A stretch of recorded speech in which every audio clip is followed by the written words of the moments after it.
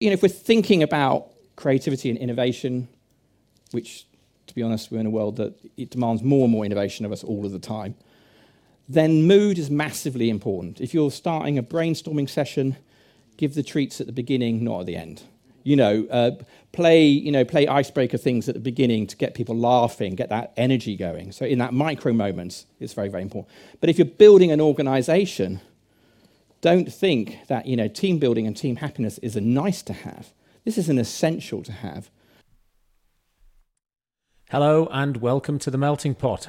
I'm your host, Nic Marks. The Melting Pot is a result of my hunger and curiosity for optimizing business performance, exploring corporate culture, customer addiction, and building high-performing teams. It's full of advice from my guests, entrepreneurs, fellow business authors, and examples from some of my work over the last few years, coaching the CEOs and leadership teams of some amazingly successful tech firms. The Melting Pot is my attempt to synthesize what I've learned along the way, to help you build a highly scalable business and realize the potential of your life's work. If you enjoy the episode, head over to monkhouseandcompany.com/podcast to find today's show notes and more editions of The Melting Pot. While you're there, if you subscribe to the newsletter, you can pick up a copy of my new book, Fuck Plan B, How to Scale Your Technology Business Faster and Achieve Plan A. Enjoy. Hello, today has been glorious in Wiltshire.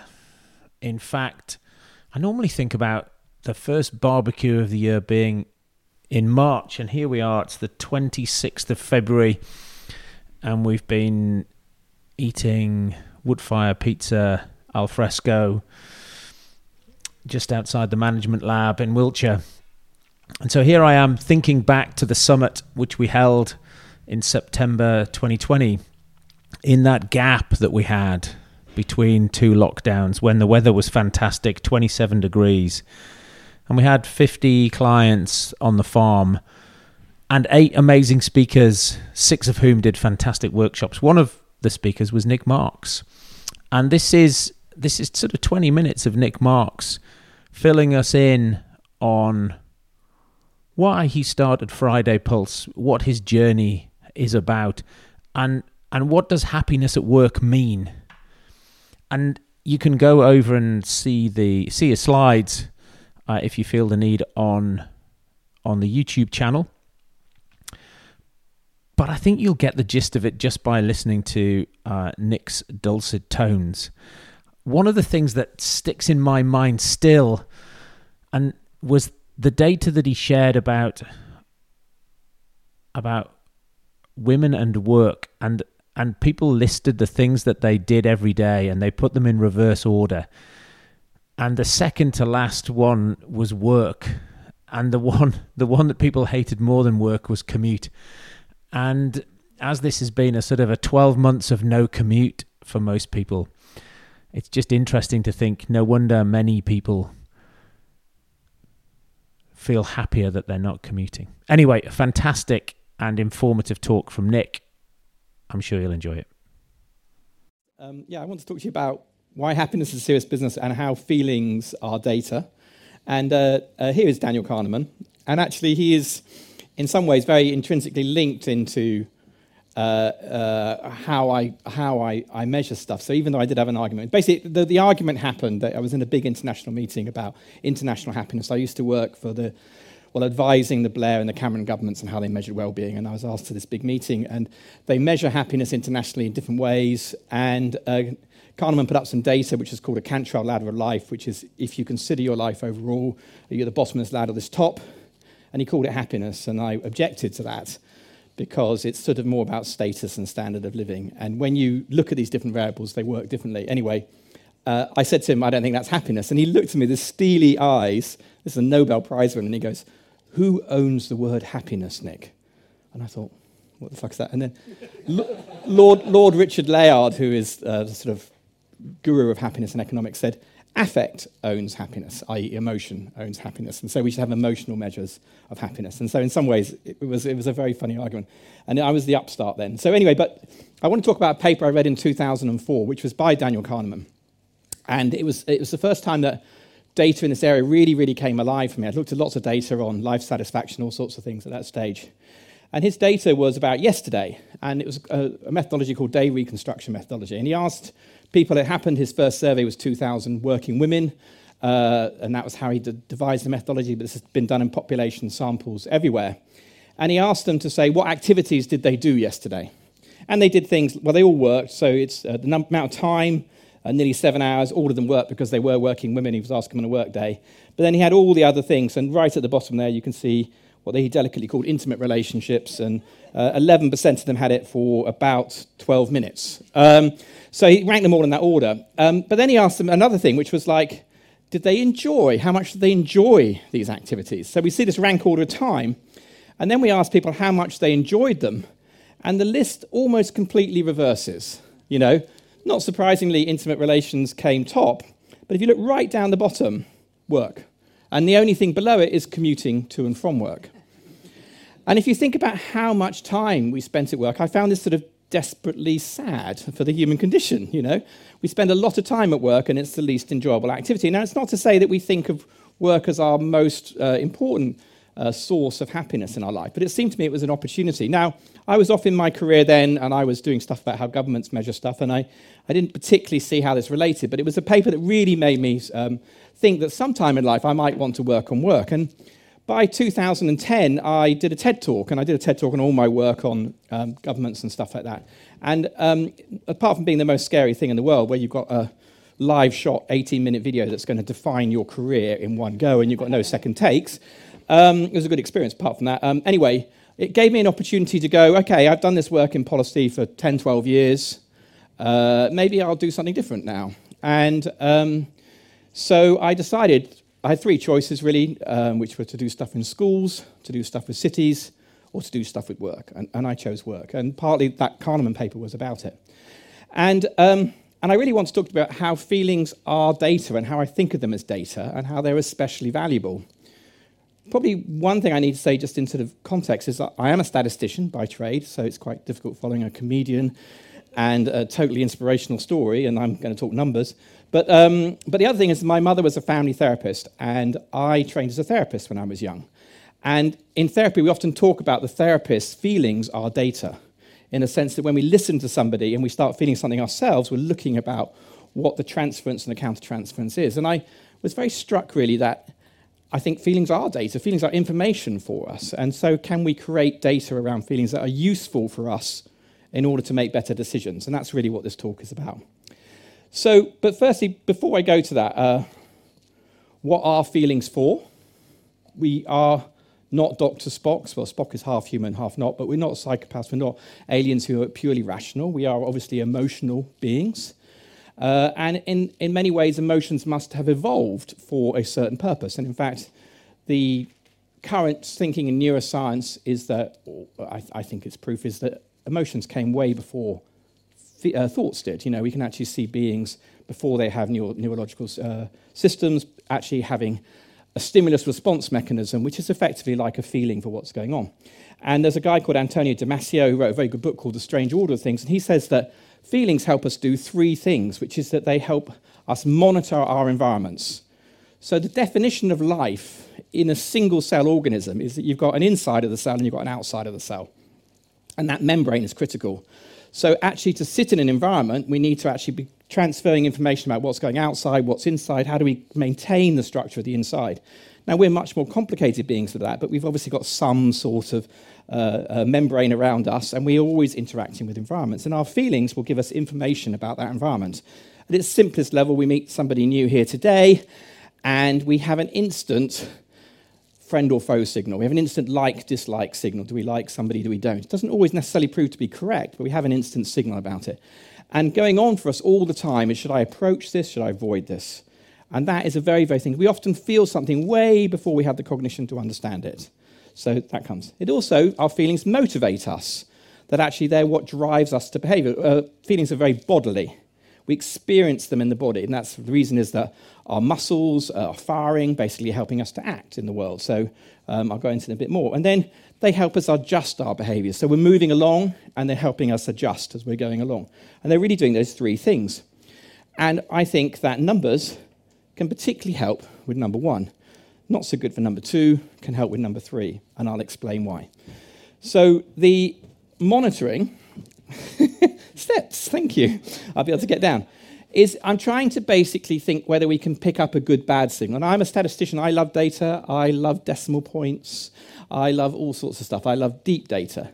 But when I first started out in this field of doing stuff about work, I used to do quite long surveys, and I just found everyone got paralyzed by having too much data.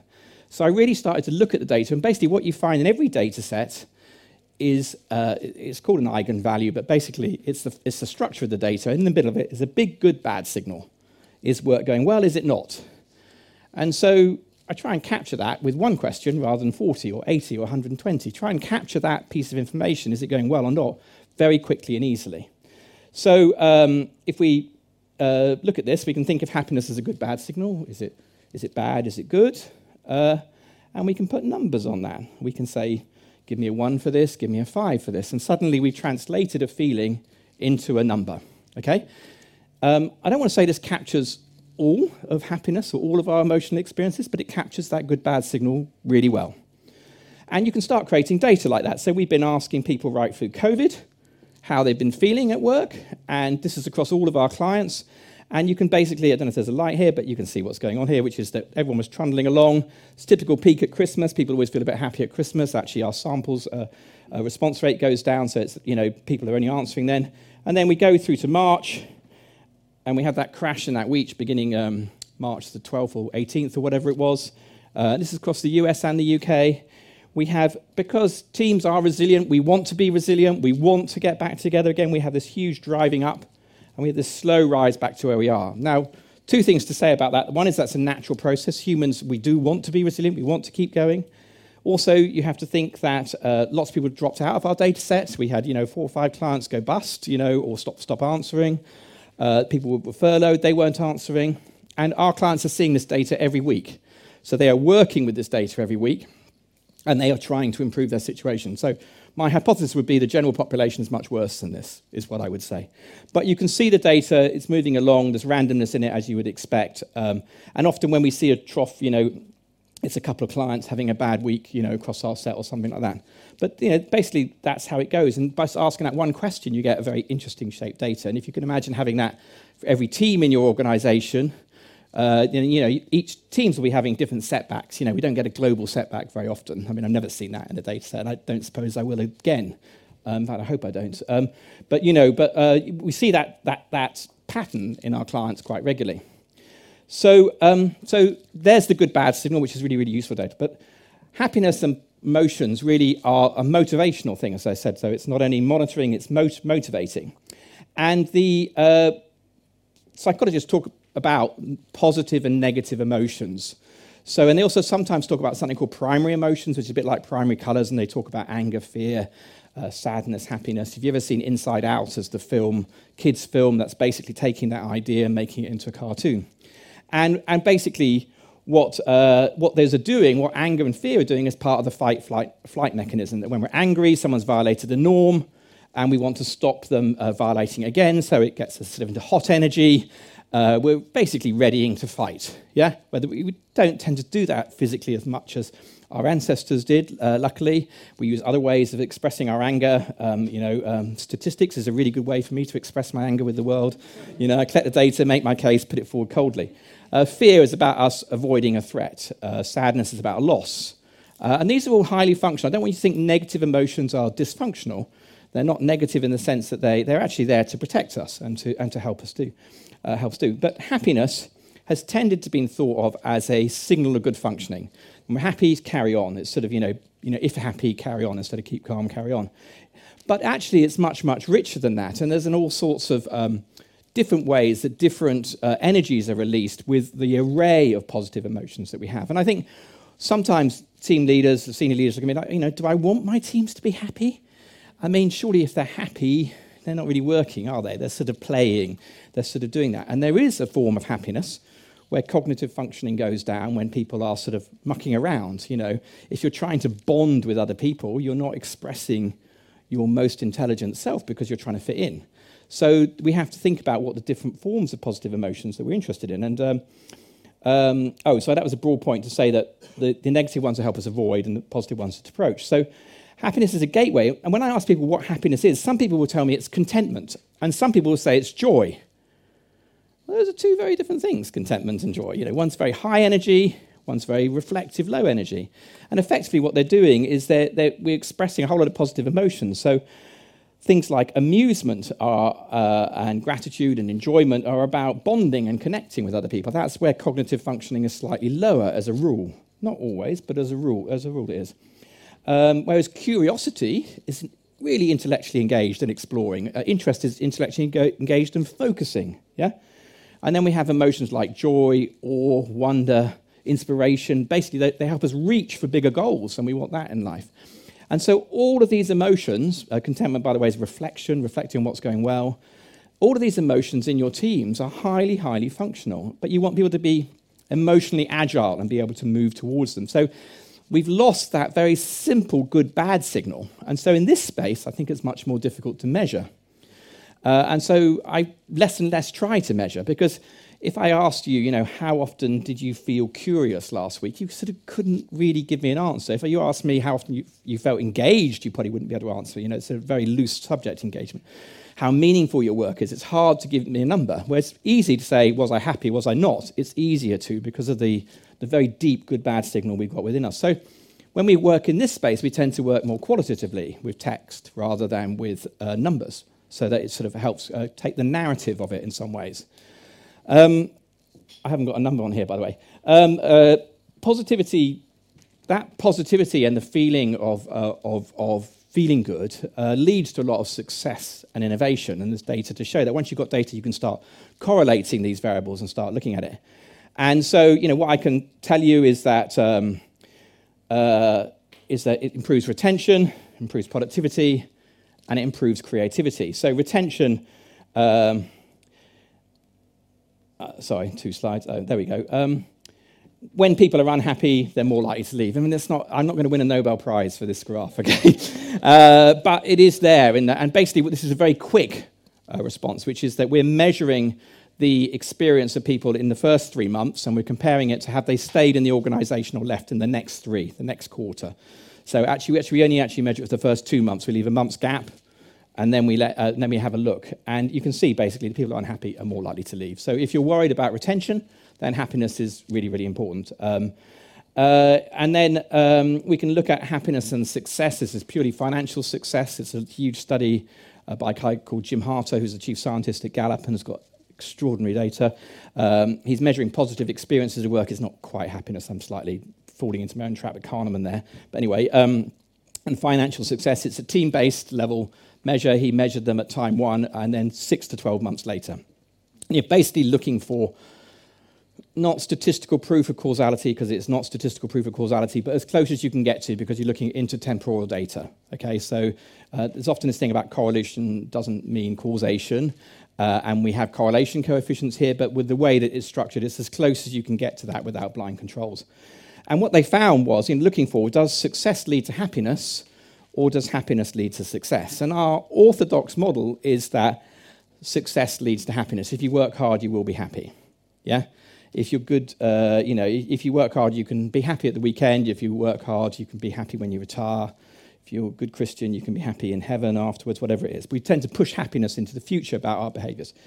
Was that true? And the answer is, yeah, there's a correlation coefficient there. Definitely true that success does lead to more positive feelings. But the other way round was twice as strong. So effectively, we've got virtuous cycles going on here, but we've got twice the correlation coefficient here. Now, we all want to drive success in our businesses, so you've got no problem with the bottom one. That if you're successful, people are going to feel happier. But it's an interesting business opportunity to think much more about team-based happiness, because if you create happy, psychological, safe, Amy Edmondson would call it, you take teams that are highly functional in a sense of emotionally functional, relationally functional, you're more likely to drive success. It's obviously not the only thing going on there. You can have happy, unproductive teams. It exists. They're going to go out of business. But what I would say is if you've got unhappy, successful teams, they will break up. They will not last as teams if they're unhappy. You want them both. You want these things to go together. So in this way, this is data which is complementary to your business data. It's not to replace it anyway. Creativity, very hard to measure. Psychologists tend to do things like play games with people in order to discover creativity. This is a very famous one. Some of you may have seen it. It's called the Dunker candle experiment. It's a lateral thinking problem where you're given some matches, a box of tacks, drawing pins, and a candle, and you're asked to put the candle, attach the candle to the wall in such a way as that the wax doesn't drip when you light it. And you kind of have to think of that, and you have to think of a lateral solution. And basically, some people solve it, some don't. It's very easy when you know how. The tacks come in a box. You empty the box, you attach the box to the wall, put the candle in the box, and you've solved it, yeah? But it's sort of one of those silly things when you know it, it's easy. And what they did was they then took the groups of people, this set of researchers, and they took a control group and they did nothing to you and just gave it to you. To you guys, they showed pictures of cats playing, babies gurgling, and you're in a nice mood. To you, they had cats being dissected or babies screaming, and you're in an agitated, bad mood. Okay, so manipulate your mood, do the experiment. And what do they find? Well, the control group solved it 13% of the time in 5 minutes. The negative group solved it 20% of the time, so more than the neutral group. Emotions are energy. You're agitated, you're there, you're engaged in some ways that perhaps the people who were just bored weren't. Yeah? The positive group, 75% of the time. And so, if we're thinking about creativity and innovation, which, to be honest, we're in a world that it demands more and more innovation of us all of the time, then mood is massively important. If you're starting a brainstorming session, give the treats at the beginning, not at the end. Play icebreaker things at the beginning to get people laughing, get that energy going. So in that micro moments, it's very, very important. But if you're building an organization, don't think that, team building and team happiness is a nice to have. This is an essential to have for any roles that aren't exceptionally rote. If you're very rote, this is going to have less of an impact. If we're still going to have an impact, it's still going to improve retention, but it's not going to have as massive impact. Innovation, it's a massive effect. So then it becomes like, okay, that's great. How do we do that? How do we do it? I'm going to run a workshop. I'm going to talk more about how rather than why you do it. But basically, it's based on our research over the last 8-10 years. We've done a lot of surveys. We come up with these basically 5 ways to build a positive culture, team by team, in your organization. And they're not going to come totally as rocket science, but connect relationships with a COVID handshake. Are the cornerstones of everything. But the next one is treating people fairly. It's always easier to be fair to people you like than people you don't like. But unless you like them a lot, if they're very good friends, then you can be harsh on them. But basically treating everyone in your team fairly, respecting them, giving them opportunities. Empower them, in contrast to the speaker this morning about saying don't do any autonomy. In a way, you're talking about structuring the whole system, but you still need to give people ways to shape their work. I'm sure that even those salespeople on their calls are using innovative ways in the micro moments that they talk, which will be using their autonomy to shape the conversation. So it can be micro as well as macro, but trusting, delegating are good for, at least for happiness at work. Challenge, which is stretch, learning is really good, and finally inspire, which is meaning, purpose. So in a way, the last 3 are Daniel Pink, which is autonomy, mastery, and purpose. Americans tend to forget the social ones. They tend to think very individually. There's a gross generalization, but fairly true. And so these ones are here. So those are the 5 sort of things that you can do. And then finally, just going to talk a tiny bit about structure, which is that this is just something to warn you about, which is that we tend to find that larger organizations are less happy than smaller ones. So as you go on a growth path, I think this is going to become more. It becomes more of a challenge to keep. I think a lot of you who maybe started with a small organization, there's some sort of nostalgia to how the firm was when it was small. As you grow, it's harder, and I think this is a natural journey you're on. It's more difficult. Scaling becomes problems, and that's how that is. But if you look at each of those variables, we have variables for connect, be fair, empower, challenge. The one that's dropping most is empower, which is as people get in larger systems, they feel more and more disempowered in those systems. And so in some ways, it's how you make smallness into bigness. How do you do that? I think it's something about structure. We're actually in an icosahedron here. In fact, it's not quite an icosahedron, it's a geodesic dome. This is an alternative structure for organizations, by the way, this roofway, this lattice of it. Instead of having a hierarchy, you have interconnected teams. So you can think of the center of it as being a team and the spokes between being people. And if a person's in two teams, then you get amazing information flowing around the organization. So let's say you've got 6 teams and people sit in 2 teams. Everything flows around the organization really well. So the people that build organizations based on effectively the structure in order to have more dynamic decision making. Holacracy is one. Are you going to touch on holacracy? No, but holacracy is one interesting one where they try and flatten it totally. I'm quite into these more ones which have a little bit of depth to them, so that we do need some hierarchy in the systems. But how you structure stuff, I think, is critically important. And I imagine if we had more nuanced data, we'd find that too. So this is just a final one, which is that there's some research showing that organizations with great cultures do better on the stock market. So if you're thinking about how you grow your business's share value, I think this is reassuring data. So the red line is the S&P 500, and this line is the ones that are in the best place to work, great place to work list in the US, which isn't even the best measure of culture that there is. But there's massively extra returns. It's about 2 to 3% per year, extra returns. So I think it even will translate into that if it's executed well. So as you innovate with products and services, as we innovate, as we cope with COVID, I think really don't forget team culture. It is critically important. And I think that you can measure it if you do it in a way. And we've got some of our clients in here. Excelsior, T-Tech are here, maybe someone else. And I think that most of them, you can talk to them, but they find the data really useful in helping them think about how their teams are doing. So we are free for 3 months. This is my sales pitch. You can come and try us for 3 months because basically it's such new data. We don't expect people to understand it straight away. So work with us for 3 months and then see whether you want to go on. Feelings are data. Thank you.